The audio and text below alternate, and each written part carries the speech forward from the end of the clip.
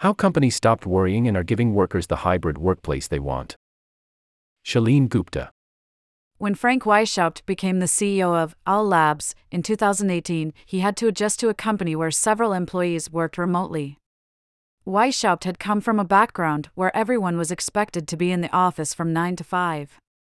At the time, Owl Labs, the creator of a 360-degree video conferencing camera, was one of very few companies that had no specific requirement to be in the office. Weishaupt, despite being the boss, adapted to the culture he joined rather than forcing the company to operate the way he had previously. Owl Labs may have been an outlier 5 years ago, but today, its model is emblematic of where the rest of the world is headed. When I think of all the time I've spent in my life commuting, time I could have given back to my family, my health, and the company, hybrid makes sense, says Weishaupt. Today, Owl Labs is still the epitome of true hybrid work. Employees come and go as they please. In practice, this looks like a fairly empty Monday and Friday in its headquarters outside Boston, and 25% to 50% capacity on Tuesdays, Wednesdays, and Thursdays. According to the new McKinsey State of Organizations 2023 report, prior to the pandemic, most organizations expected employees to spend at least 80% of their time in the office. Now, 90% of organizations are embracing hybrid work, creating policies and the infrastructure to support working in person and remotely. Hybrid work offers several benefits. During the pandemic, 58% of executives saw productivity increase, McKinsey reports. In addition, remote jobs on LinkedIn received more than half of the total job applications, even though they only accounted for 20% of the jobs posted. The heart wants what the heart wants, and that's a more flexible work environment. At HubSpot, the $20 billion market cap company which sells marketing and sales software, employees can choose what they want to do. 64% work remotely, 8% prefer to work from an office, and 28% choose flexible work. The company reported 33% revenue growth in 2022. Yet there are still wrinkles that need to be worked out, as we've seen with companies issuing return-to-office mandates and managers complaining that no one wants to work anymore because they want to control workers or merely can't conceive of a work culture that differs from how they came up in the corporate world.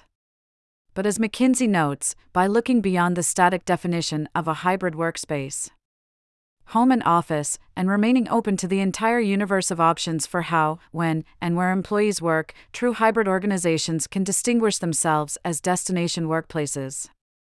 This is what true hybrid looks like now.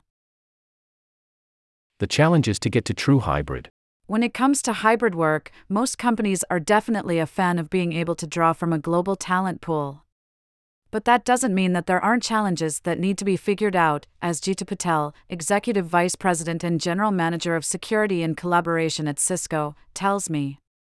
First, remote work employees can feel isolated, particularly if they are being projected on a screen while the rest of the team meets in person.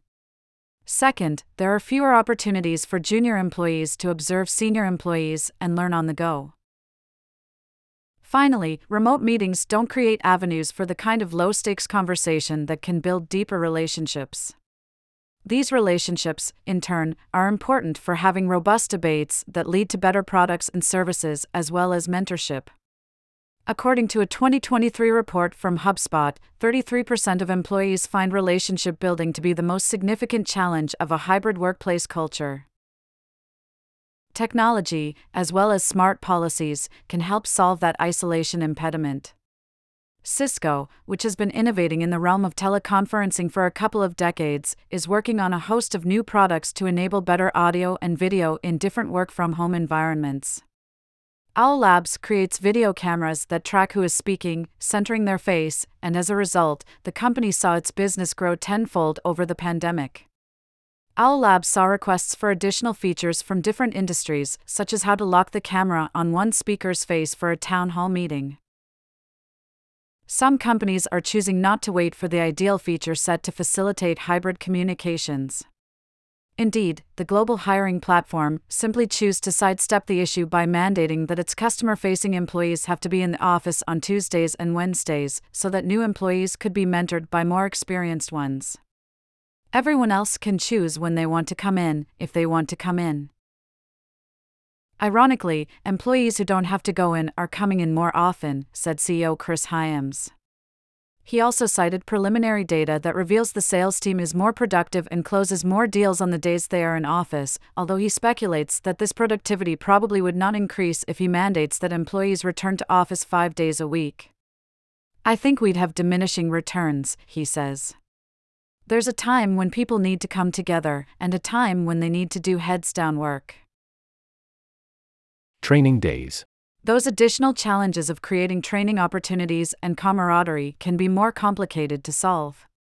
GitLab, which runs a development, operations, and security platform, has been entirely remote since its inception in 2014, so the $4.7 billion market cap company uses a variety of techniques to train employees and make sure they are up to speed. First, it has a public handbook that's 2,700 pages long that outlines its vision and strategy so everyone can literally be on the same page. Next, it has a policy of being as transparent as possible, with everyone encouraged to post publicly in its Slack workspace.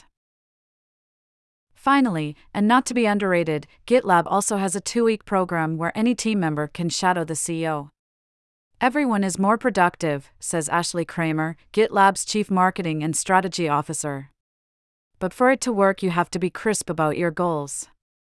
Our CEO has yearly objectives, we break it down to quarterly. That drives our alignment. In the service of camaraderie, companies are setting aside time and money for gatherings that are focused on relationship building. To this end, GitLab has a grant program for team members to meet up and go out to dinner or arrange offsites such as bowling or a day at Disneyland.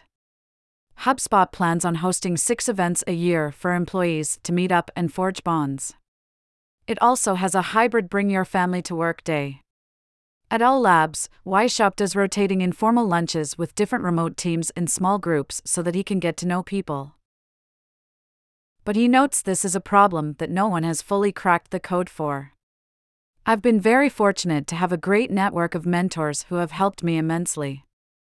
I worry about younger remote employees and how they'll build that network. I've never found formal mentoring programs to be successful. Instead, we're trying to inspire some of that in-person relationship building through quarterly in-person get-togethers so that when someone goes home, they feel comfortable making a personal phone call. Still, despite these issues, it's clear that hybrid is here to stay because it offers the best of both worlds, the focus and flexibility of remote with the connection of in-person. Indeed, Hyams notes that employees actually do want to work from the office. It's the classic divide between workers and managers. Managers want people to go back to work because they think they'll be more productive, but employees actually want to go back for connection. He says. Owl Labs' Weishaupt says that the pandemic catalyzed a change that would have taken several decades to come. In the future, we might be discussing how to enable hybrid work through the metaverse, but for now, he says, we need to focus on how to make this viable for everyone. All of our data says employees want flexibility, he says. If they don't get it, they'll search for another job. When you are running a company and things aren't going the way you want them to, it's tempting to look around and blame remote instead of the macro economy. But if you're doing that, you're looking in the wrong place.